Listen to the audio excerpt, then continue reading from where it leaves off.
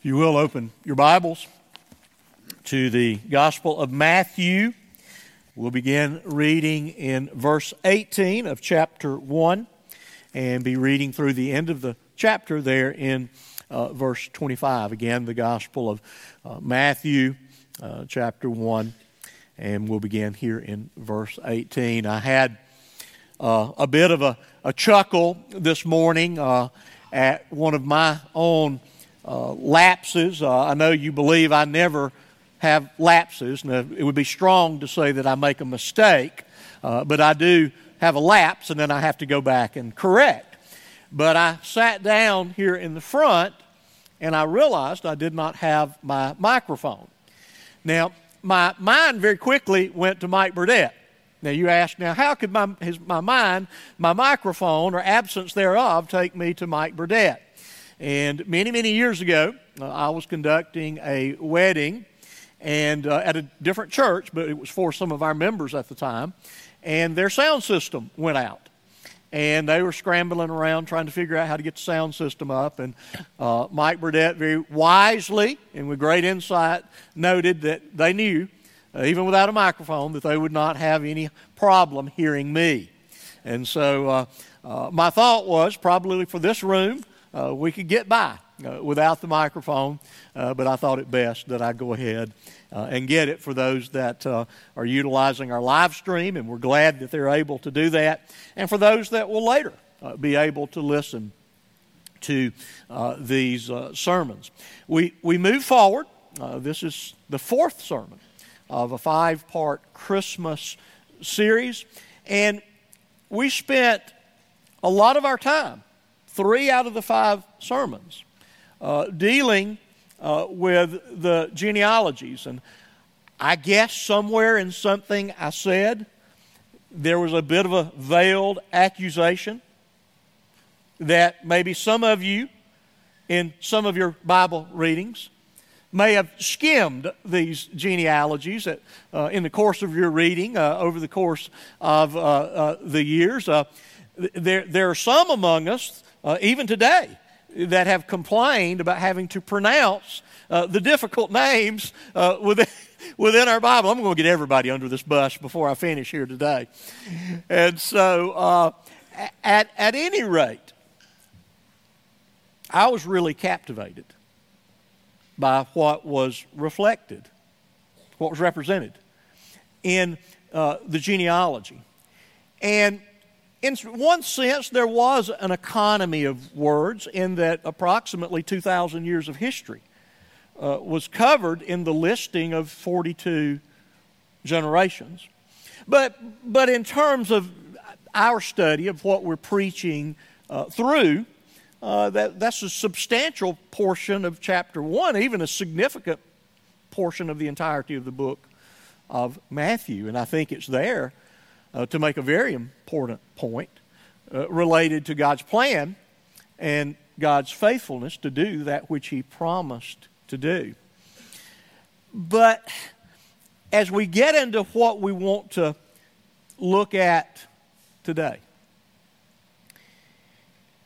the point in time, the juncture in which eternity intersects with eternity, invades history. Deity becomes humanity. Even humility becomes royalty. We come to how the gospel writers choose to explain, describe, narrate for us, communicate to us how it is that the eternal God, the one that dwelled in glory and who was in and of Himself eternally glorious, how it was that He became a man. There are things in the Bible that I find to be shrouded in mystery that I really don't have the language to explain how something happened or explain what happened. But just for example, I find it far easier to communicate and understand the resurrection of our Lord Jesus Christ than I do explaining his conception. And the Bible, as I say, is very, very terse in communicating that moment in time when within the body of this young woman, Mary, that the Holy Spirit overshadowed her. The Holy Spirit came upon her in a unique way that was never done before and hasn't been done since and never will be done again. And within her was conceived the King of Glory. In her was conceived the one who is the fulfillment of the promises that God has made, of the oath that God made with himself, that he would redeem a people for his Son. That one who is and was eternally glorious, and yet took upon himself the humility of our humanity for the sake of our salvation. And so let us say with the entirety of our world, but with particular significance for us, joy to the world. Indeed, the Lord has come. Let us receive our King. For those of us that have been born again, for those of us that have trusted this King for our salvation, again, we have received our King. And let us live in the perpetual celebration, the perpetual remembrance, the perpetual confession that indeed our King is the King of glory. Read with me this morning. Now, the birth of Jesus Christ took place in this way. When his mother Mary had been betrothed to Joseph, before they came together, she was found to be with child from the Holy Spirit. And her husband Joseph, being a just man and unwilling to put her to shame, resolved to divorce her quietly. But as he considered these things, behold, an angel of the Lord appeared to him in a dream, saying, Joseph, son of David, do not fear to take Mary as your wife, for that which is conceived in her is from the Holy Spirit. She will bear a son, and you shall call his name Jesus, for he will save his people from their sins. All this took place to fulfill what the Lord had spoken by the prophet. Behold, the virgin shall conceive and bear a son, and they shall call his name Immanuel, which means God with us. When Joseph woke from sleep, he did as the angel of the Lord commanded him. He took his wife, but he knew her not until she had given birth to a son. And he called his name Jesus. Pray with me. Father, once again, we thank you for this testimony to your Son, Jesus Christ, that we would live in light of who he is, that we would live in light of what he has done, that the very purpose for there being a season, an event, a day that we call Christmas is for your Son to enter our realm and to take upon himself our sin and to suffer on a cross in our place for our salvation. And so, Lord, as we continue to go through this very unique time of year, which has its joys, it has its stresses, and it has its sorrows, Lord, may we never lose sight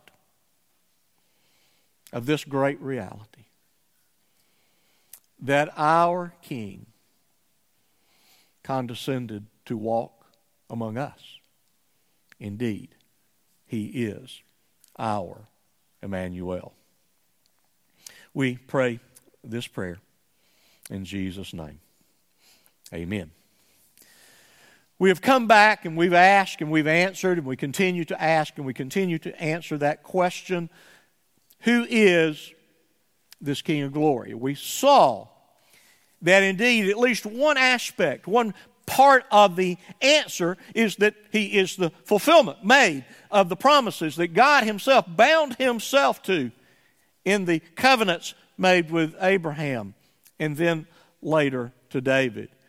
And so the person and work of the Lord Jesus Christ, the record of who he is and that which he has done is a testimony to the faithfulness of God.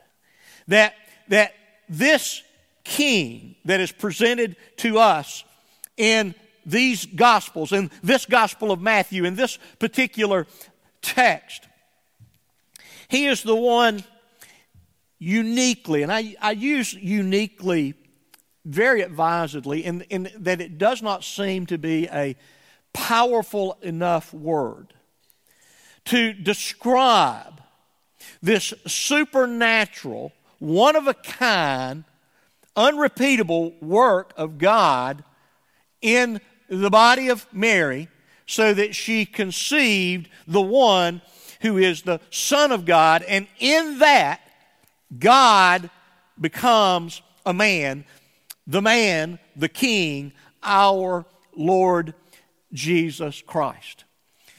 And in this event, it is among, and sometimes it's hard.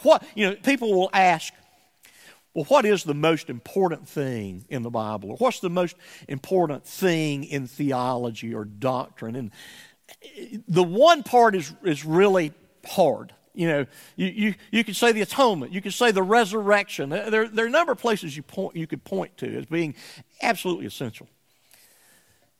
And one of those things that you have to point to as being absolutely essential, it is intrinsic to the gospel. Apart from the reality of the incarnation, of this miraculous conception in the womb of the Virgin Mary, there is no gospel, there is no salvation, there is no Christianity, there is no church, and folks, there is no hope. It is over, it's finished, it's done, go home. And you can see why this is has been such a bullseye for 2,000 years.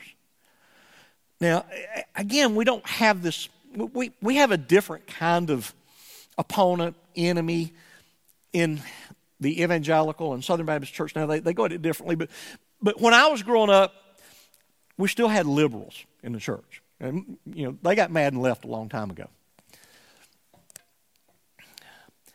But one of the things they were always attacking was what we traditionally refer to as the virgin birth. It's really a virgin conception. She still was a virgin when Jesus was born, but a virginal conception. Sometimes I think the Catholics typically talk about an immaculate conception. I don't really have a problem with that, but it is a uniquely conceived, a divinely conceived Son of God. It is the means, the instrumentality that God decided to utilize in order that His Son would come for the purpose of our salvation. And if this King, if this Savior is not fully, and one of our young people used that word to brought me great joy this morning when she understood that Jesus Christ is fully, that's big. He is fully God and man. Both. Not 50-50. 100%, 100%. He's fully God and man. Through this means, mechanisms, machinations, however you want, of the Holy Spirit, the third person in the Trinity, working within Mary, so that indeed this one individual, Jesus Christ, could indeed accomplish our salvation. Now, I think, and I honestly think this is a fool's errand to start asking questions. Well, could God have done it differently? Could he have done it differently in terms of an incarnation and atonement? Just hush. Just hush. This is the way God chose to do it. God can do what God chooses to do, and he chose to do this, and we should be happy and satisfied with it. So don't ask questions that aren't asked. Okay? Listen, you'll have enough questions of the ones you need to ask. So don't ask silly ones.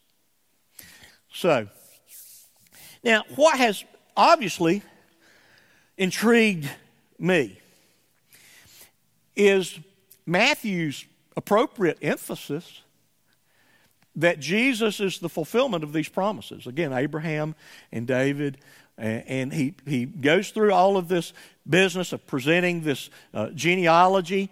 And so what are the implications for this? And I got to tell you, if I'm a Jew living 2,000 years ago in Palestine, Jesus is not going to meet my expectations. I just have to be honest with you. I mean, what's the point of telling us all of this?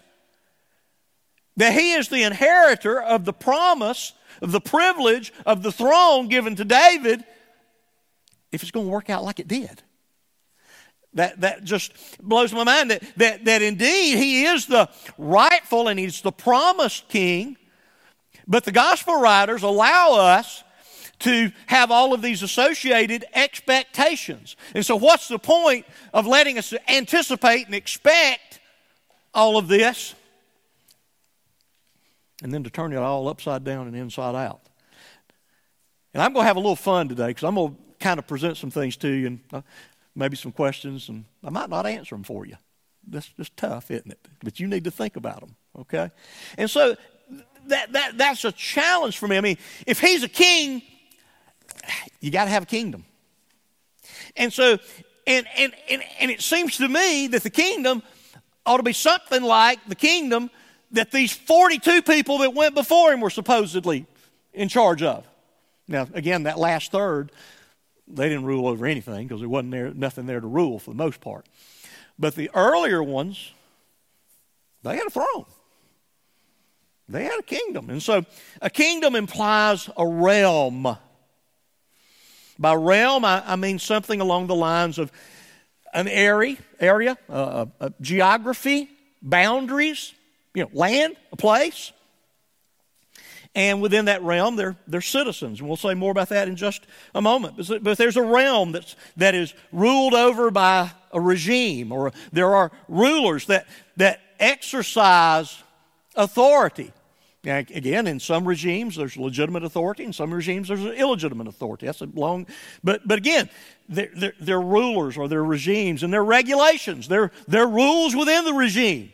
This is how we live together as citizens of the regime. You look at the Old Covenant. They had the best set of rules any regime could ever have. Yeah, I know you go, no, that was hard stuff. They said stone rebellious children. And all the parents said, well, hey, I'm in. Hey, let's go back to it. Come on now. God, pay attention. Those rules were for everybody's good. They worked. They were wise.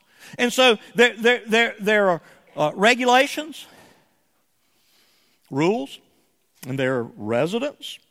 There are people within there are people that make up the realm, the citizenship.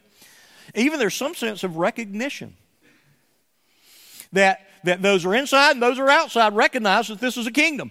Why do armies march to a kingdom? Because they recognize there's a kingdom there and they want to destroy the barriers of that kingdom. They want something the kingdom has to be theirs. So that's why you fight wars. So how are we to understand this in view of the person and work of the Lord Jesus Christ, the thing that went down in history, the thing that went down 2,000 years ago? Even as we think about it as just before Jesus would be crucified, Pilate looked at him. This guy's not a threat. You had a political operative, a government official, that understood what a threat looked like. He could evaluate that which threatened the Roman rule. Agreed? He said, hey, we shouldn't worry about this guy. So how do we think about that? And Matthew goes on as we continue to read the book, that the wise men show up. We'll look at that next week. Matthew recorded it. I mean, he's enhancing my anticipation. Who is it that's been born king of the Jews? And they know the people he asked the question knew what they were talking about. And then Matthew records for us the forerunner, John the Baptist. Well, how are you to live? How are you to respond in view of this king and kingdom? Repent, for the kingdom of heaven is at hand. And you know how, you know political ads, I'm so-and-so and I approve of this message. It's a lie, but I approve of it, you know. Come on, folks. Y'all killing me. Killing me. But Jesus didn't really say, I'll approve of that message, but you know what he said? He came and preached the same thing. Repent, for the kingdom of heaven is at hand. Now, where's the realm? Where's the regime? What's the rules and regulations? What are the responsibilities of the citizens? As we think about that, and this goes beyond Matthew's gospel, but this very enigmatic statement that Jesus made. He told one of the religious leaders one night,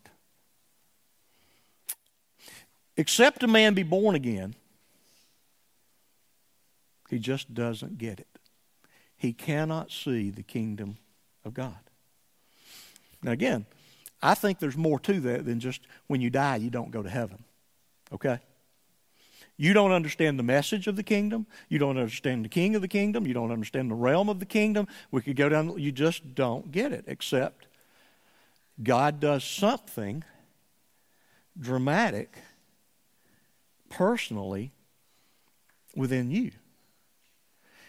Now, Jesus, as recorded by John, would later say, again, in regards to standing before Pilate, my kingdom is not of this world. In fact, if it were, we'd come over and stomp you. That's the Somerville, Georgia paraphrase of what all that Jesus said. There's a couple other things I could say we'd say in Somerville, but I'll let that go. Yeah. If my kingdom, of which I am the king, you're right, I'm a king. If my kingdom were exactly like the kingdom that you're subject to and have some authority as related to, we would come out here and we'd mop the floor with you. That's the way this would work. But it's a different kingdom. It is a different kind of kingdom. And so we're left with these Gospels and this presentation that Jesus indeed is a king, and there's no point in putting all of this in here. There's no sense proving that he has a right to a throne if it has no point of contact, no point of context in this world. And sometimes I think we as Christians become very Gnostic. We become so super spiritual that, my Christianity has nothing to do with this life, when this life's the only thing God has given you to get ready for the next life. There won't be any second chances in another life. So you know what that means? This life is really, really important. It is vitally important. Every moment of every day is vitally important. And so, as we think through this, as we continue to think and to celebrate Christmas, as we continue to ask and answer, who is this King of glory? And where if he's the King of glory, I think by definition, by implication, he's a glorious king, then where's the glory of his kingship? Where's the glory of that kingdom? I mean, and y'all have heard me say in these weeks and in some Wednesday night studies, I mean, is the glory just the fact that the Word became flesh and He dwelt among us and we beheld His glory? Is that it? Now here's the thing. If God says that's enough, it's enough. Right? If God said that's it, that's enough. That's enough. Is it? Now, I'm going to hurt your feelings. I'll just tell you. I'm sorry. I apologize in advance. Y'all not looking real glorious this morning. And you don't have to say the same thing back to me. Is this it? Our glorious King has redeemed us, has acted for our salvation. I don't know about y'all. That's a pretty big deal. He forgave my sins and adopted me as a son and gave me citizenship in this kingdom. Y'all look like y'all are real happy about it. Yeah. But is this it?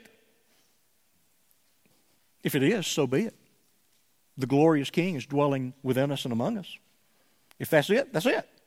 Is it something later in the course of history that we're going to be so effective in preaching the gospel that a tremendously larger segment of the world is going to become believers, and that's going to reflect the glorious presence of our King? I'm for it. If that's the way it's going to work, so be it. I believe the gospel is powerful enough to save every person on this planet. Do you believe that? Y'all don't look real happy about it. We're having a hard time here this morning, folks. Or at least y'all are. I'm kind of having fun. But yeah. Is it going to be kind of mundane? Yeah, the gospel's present, and we'll see a few people saved, and we'll rock on. We'll survive. And then we get this kind of golden age at the end of this age. Some people, and of course, biblically, the millennium, 1,000 years. If that's the case, so be it. I'm for it. If that's what God chooses to do. Or again, ultimately, is God going to demonstrate His faithfulness just by taking us who are inglorious and non-eternal and just putting us in the face of the glorious one and letting us gaze upon His glory and revel and be thrilled by that glory forever and ever and ever. I mentioned a moment ago, I love Christmas. Or I didn't mention that, but I love Christmas. Saturday I'll stand up, Lord willing, before my cousins, and out of 30 aunts and uncles, one surviving aunt. And I'll tell them about Jesus. All the fun times, all the silly things, all the football games in the backyard, they're over. Never to be repeated, most likely. All that's over. And I have to tell you, it really does make me sad. It'll be hard for me to speak to that group because of the great loss. That's the way it is. And I could go on and on and on. But here's the hope we have. This, at some level, life in itself, even the gathering of our church, at least to the naked eye, isn't particularly glorious. But the promise is what? Number one, it is glorious. It is. Notice the present tense verb. It is a glorious thing for us to be gathered here today. And it always is. And it always will be. We're here for a glorious purpose. We have a glorious King. And the promise is, and it helps, I think, then one day, all the questions, all the questions will be answered. I'm not even sure there'll still be questions, folks. Because it'll all be wrapped up in what? The glory of his face. The glory of the face of the King of glory. Well, let's look at this business of Joseph and his crisis. In fact, this is really not the way I'm preaching it, but outlines are one of those things, it just depends on how you're going to work with the text. But you could entitle the sermon, or use the outline points, the convincing, the conviction, the consolation, the commitment of Joseph. Because he changes his mind. He changes his mind because there's what? There's good news. There's good news. So Joseph and his crisis. Now, we've been kind of preparing for this. I mentioned last week the transition, the change from the begat so-and-so, all the way down to verse 16, where we get a passive verb for geneo, and it's Joseph, the husband of Mary, of whom Jesus was born. Not Joseph begat Jesus, because he wasn't the begatter. Okay? He wasn't in the begatting business. Okay? And so we're prepared for at least just a little bit of a tweak here. If you read, and you read closely, and I know you did, you picked up on that. You picked up on something's going to be a little different. And we get down to verse 18, the beginning of our text today. The Greek reads today. That's the way it would come into English. T-O-U, one word, to. That's a definite article, the. Not a, the. Not a hat, the hat. Bring me the hat. Not a hat, not one with those A's with the mullet on it, but the hat with the right kind of A, the right kind of color on it, okay? The hat. That's the definite article, okay?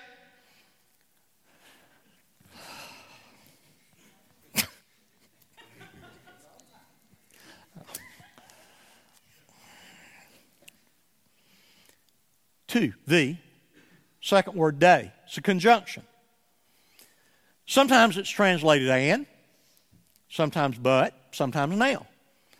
In other words, go to the store and get some milk. There's continuity. There's two things I want you to do. Go to the store and get some milk. Now, I don't know if y'all have ever experienced this. I was told yesterday, go to the store and get some milk. Get some skim milk. They ain't a jar in the refrigerator that says skim. It says whole, it says 1%, it says 2%, it says low fat, it says no fat, but they ain't S-K-I-M anywhere in that building.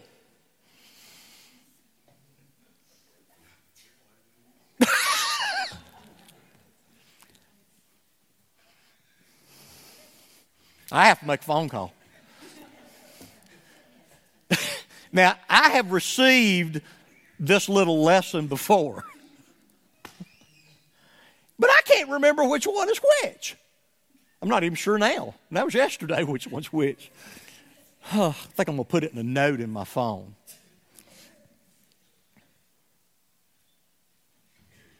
Go to the store and get some milk. Okay, connected, okay? Go to the store, but don't you dare bring back.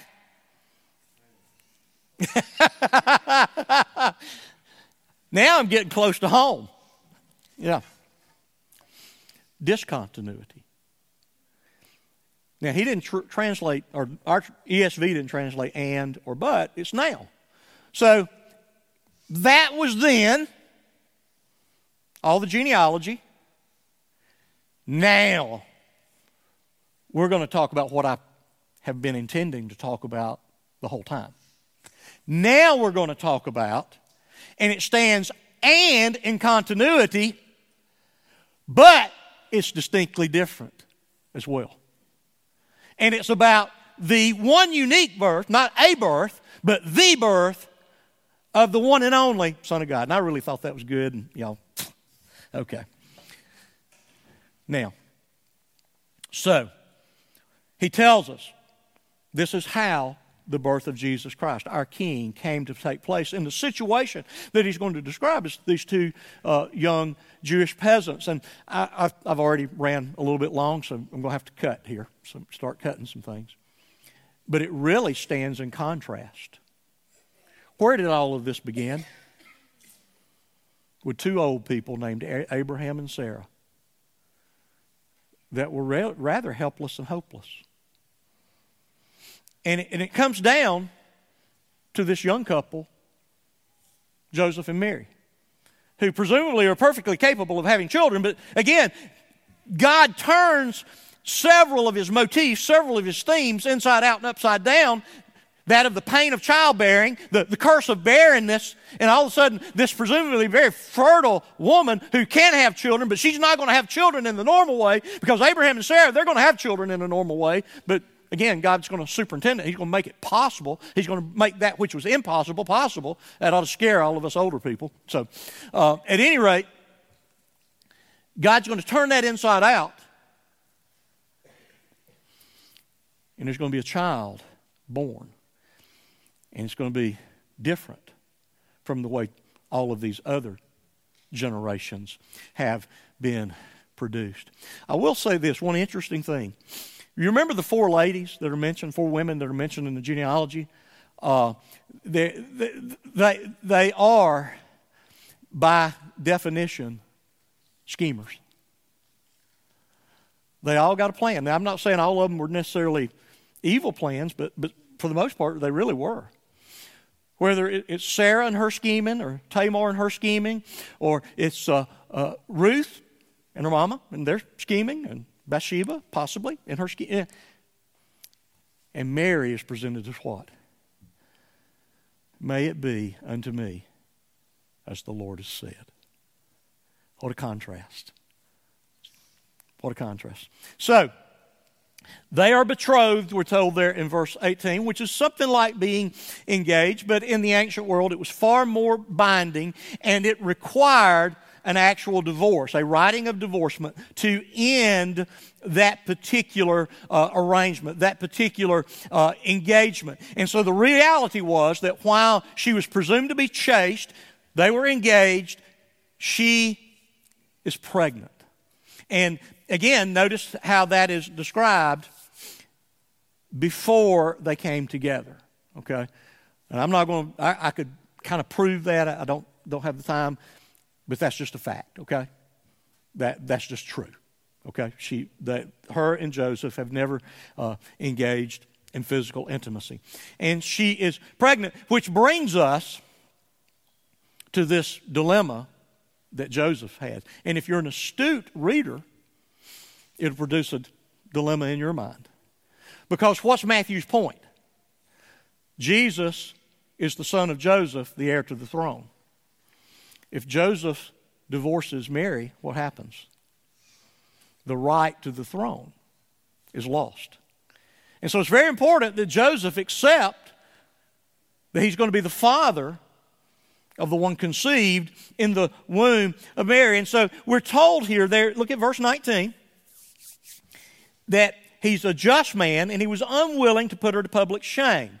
That she's pregnant. Evidently, he doesn't believe the story that this is a divine child. I haven't been immoral. The baby was conceived in me by the work of the Holy Spirit. And my suspicion is, now nobody, sometimes I can ask some questions. If you go to the Gospel of Luke, chapter 1, verse 39, we're told that Mary goes to visit her cousin or her relative, Elizabeth. She goes from Nazareth to somewhere in Judea, 70, 80 miles. That's pretty good ways in the ancient world. Okay? And I wonder, I don't know this, and nobody's taken it up. But had Joseph said to her, I'm going to divorce you. You go off and have this child. Do what you will with it. Have it adopted or whatever. But I'm going to try to protect your reputation at some level. I don't know. I don't know if that's what's going on with her going. But somewhere in the midst of what Joseph had planned in his mind and his heart, he has this dream in which an angel comes and reveals to him that he should have no fear. Here is the explanation. for her pregnancy. Now, I know this kind of going to be sound a little silly, and I guess it is, but still, I don't know. We don't know. I wonder if Mary ever reminded Joseph, well, you didn't believe me, but you believed the angel. I don't know. But he was convinced, and of course I believe that convincing was just as much a work of the Holy Spirit as it was the message and the messenger within that dream. So we have two pious, I believe, what I sometimes refer to as Old Covenant saints that are being faithful to God and want to honor Him in all things. Joseph is faced with this dilemma, and God reveals to him the good news of the incarnation of the Son of God. Which brings us to this angel and his announcement. Joseph is considering all of this, and notice here in verse 20, Joseph, son of David. Well, there go my expectations through the roof again. Right? Remember, the one that's going to be born is going to be something like David, and David was powerful and successful. That's what I'm anticipating.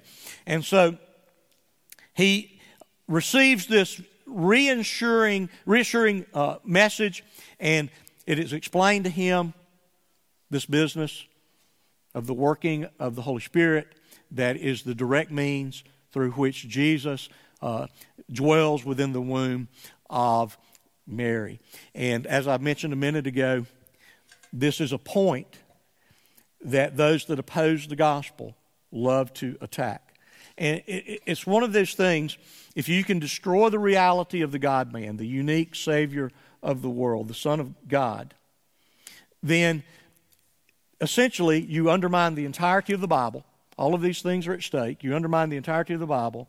And if I can undermine the Bible, and I can indict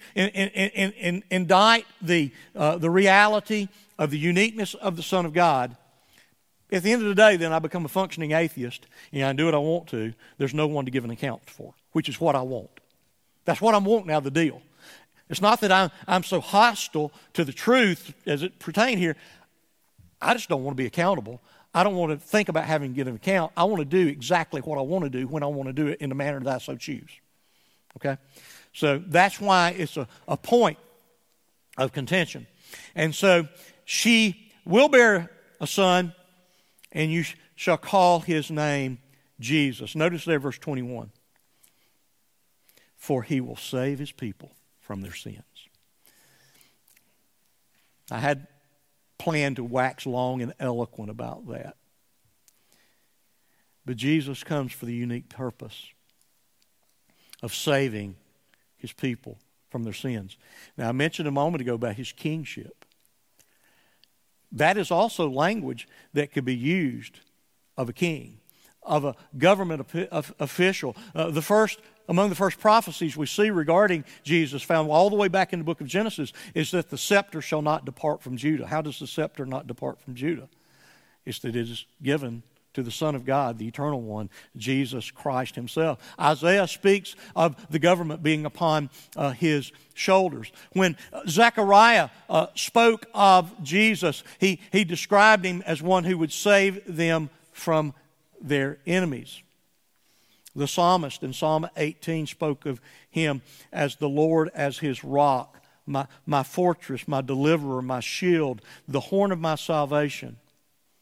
I am saved from my enemies. Wow. That gets my attention. What kind of king? Wait a minute, my kingdom's not of this world. I am a king. But He comes, and again, in this geopolitical context of 2,000 years ago, why are the Jews having such a hard time? And they've been having it for 500 years. Directly result of their sins. So, I mean, it's very easy to say He's going to save people from their sins, and the way He is going to deal with the Romans, then the Romans are there. Why? Because of their sins. You could go there. You could begin thinking some things. because of that. In other words, we import very quickly our spiritual, religious, Christian, but in the ancient world, there's a little different concept. There was a little different expectation. And so we see here the angel and the announcement that brought consolation, brought conviction, brought commitment, again, from Joseph. And so we see here, having said all of this, she's going to have a son. Going to call his name Jesus. Why? Because that name translated means Yahweh saves. He's going to save his people from their sins. And then we see Matthew in his commentary, or Matthew in his message. Notice verse 22. All of these things took place to fulfill what was written 780 or so years before Jesus was born. That the virgin shall conceive and bear a son. Now we read that earlier. And here was the thing. King Ahaz at that time, the king of Judah, was perplexed in that the enemies were surrounding him and threatening to annihilate him and again eradicate the throne and all of the heirs to the throne. And Isaiah gives him a message. No. It's not going to be successful. It's going to stand. It's not going to stand, or you're going to stand and they're not. And here's a sign. There's a young woman who is currently a virgin, and she's going to have a son. Okay? And so that happened. There was a woman living in Ahaz's day, and she had a baby, and that was a sign that God was going to be faithful to that, what she said. He was going to preserve king and kingdom. And then what? Matthew, under the inspiration of the Holy Spirit, now I can misinterpret Scripture, can't I? I don't, but I could. It's possible. It's within the realm of possibility. But Matthew, writing God's Word, can't, can he? And so he says what? That prophecy from nearly 800 years ago is now reaching its ultimate and perfect fulfillment. That the virgin, while still a virgin, has conceived a child, and that child is the God-man, and that God-man shall be known as Immanuel. That is the one in whom the Word becomes flesh and dwells among us, and we beheld His glory, the glory of the only begotten of the Father. Because He is this promised King and promised King of glory. And so Matthew, I think it's 5 times in the first 2 chapters, picks up these Old Testament quotations and says, that is now this. This is how it's being fulfilled. And so, Jesus is the promised fulfillment of the promises to David and to Abraham. And so we find here that Joseph comes to his resolution. He took Mary. We're told how he lived with her, and the line is preserved. He, as the adoptive father of Jesus Christ, took him as his own, and he named him, which made him the legal heir to that throne that has been so described in those genealogies. So Jesus is the King, and indeed, He is the King of glory. The Eternal One has broken into time and to space. The one who is eternally royal has taken on this great reality of a kingdom, of establishing a kingdom. There really is a kingdom. Now we can fuss and fight and we can carry on and we can do whatever about exactly how that kingdom is going to reach its zenith. Okay? We can now, and it's fine. But what we know is what? The King has come. And He has done the glorious work that only a glorious King can do.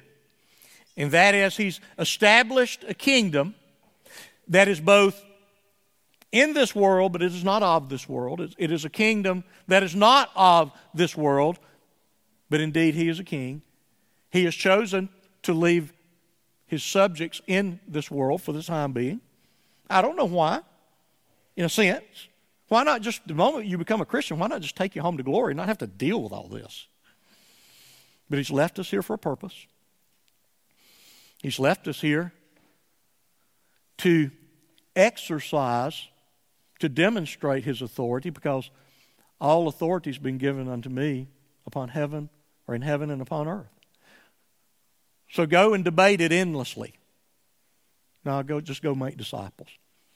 You advance my kingdom, and the glory of that kingdom will be visible to those that have the eyes to see it. That kingdom will be real. It'll have a realm. It'll have a regime, and I am the regime, by the way. And it will endure. And it will accomplish exactly what I've ordained it to do. Just like my word going forth will accomplish the purpose for what I've sent it. My Son going forth will accomplish the purpose for which I sent Him. And the kingdom will exist for the kingdom, for the purpose for which I have ordained that there be a kingdom. And so, we are indeed. We are citizens of that great kingdom. Let us receive our King. My mind goes a lot of places in sermon preparation. And my mind yesterday went to Luke 10. We were getting prepared to do all the things. We've been wrapping presents, and Ellen worked all day yesterday, and all the things we got to do to get ready for the next couple of weeks. You know what came to me? Martha, Martha, you're worked up about a whole lot of stuff. And Mary has chosen the better portion, that which endures. These things will come and go. They really will.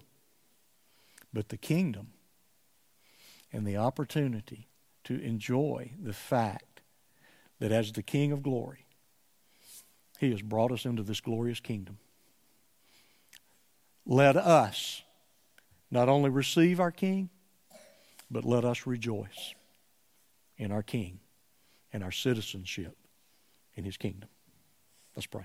Father, we thank You for Your word. It is indeed a word to us. Let us receive and let us rejoice in the good news of a kingdom and a king that shall never, it hasn't ever been, nor ever will it ever be shaken. It is the kingdom that not only endures, it is the kingdom that triumphs. Lord, bless us as we go through these next few days, this coming week. Bless us as we step ever further, ever closer to that day in which we'll revel in the face of the one who indeed is the King of glory. We ask this prayer in Jesus' name. Amen.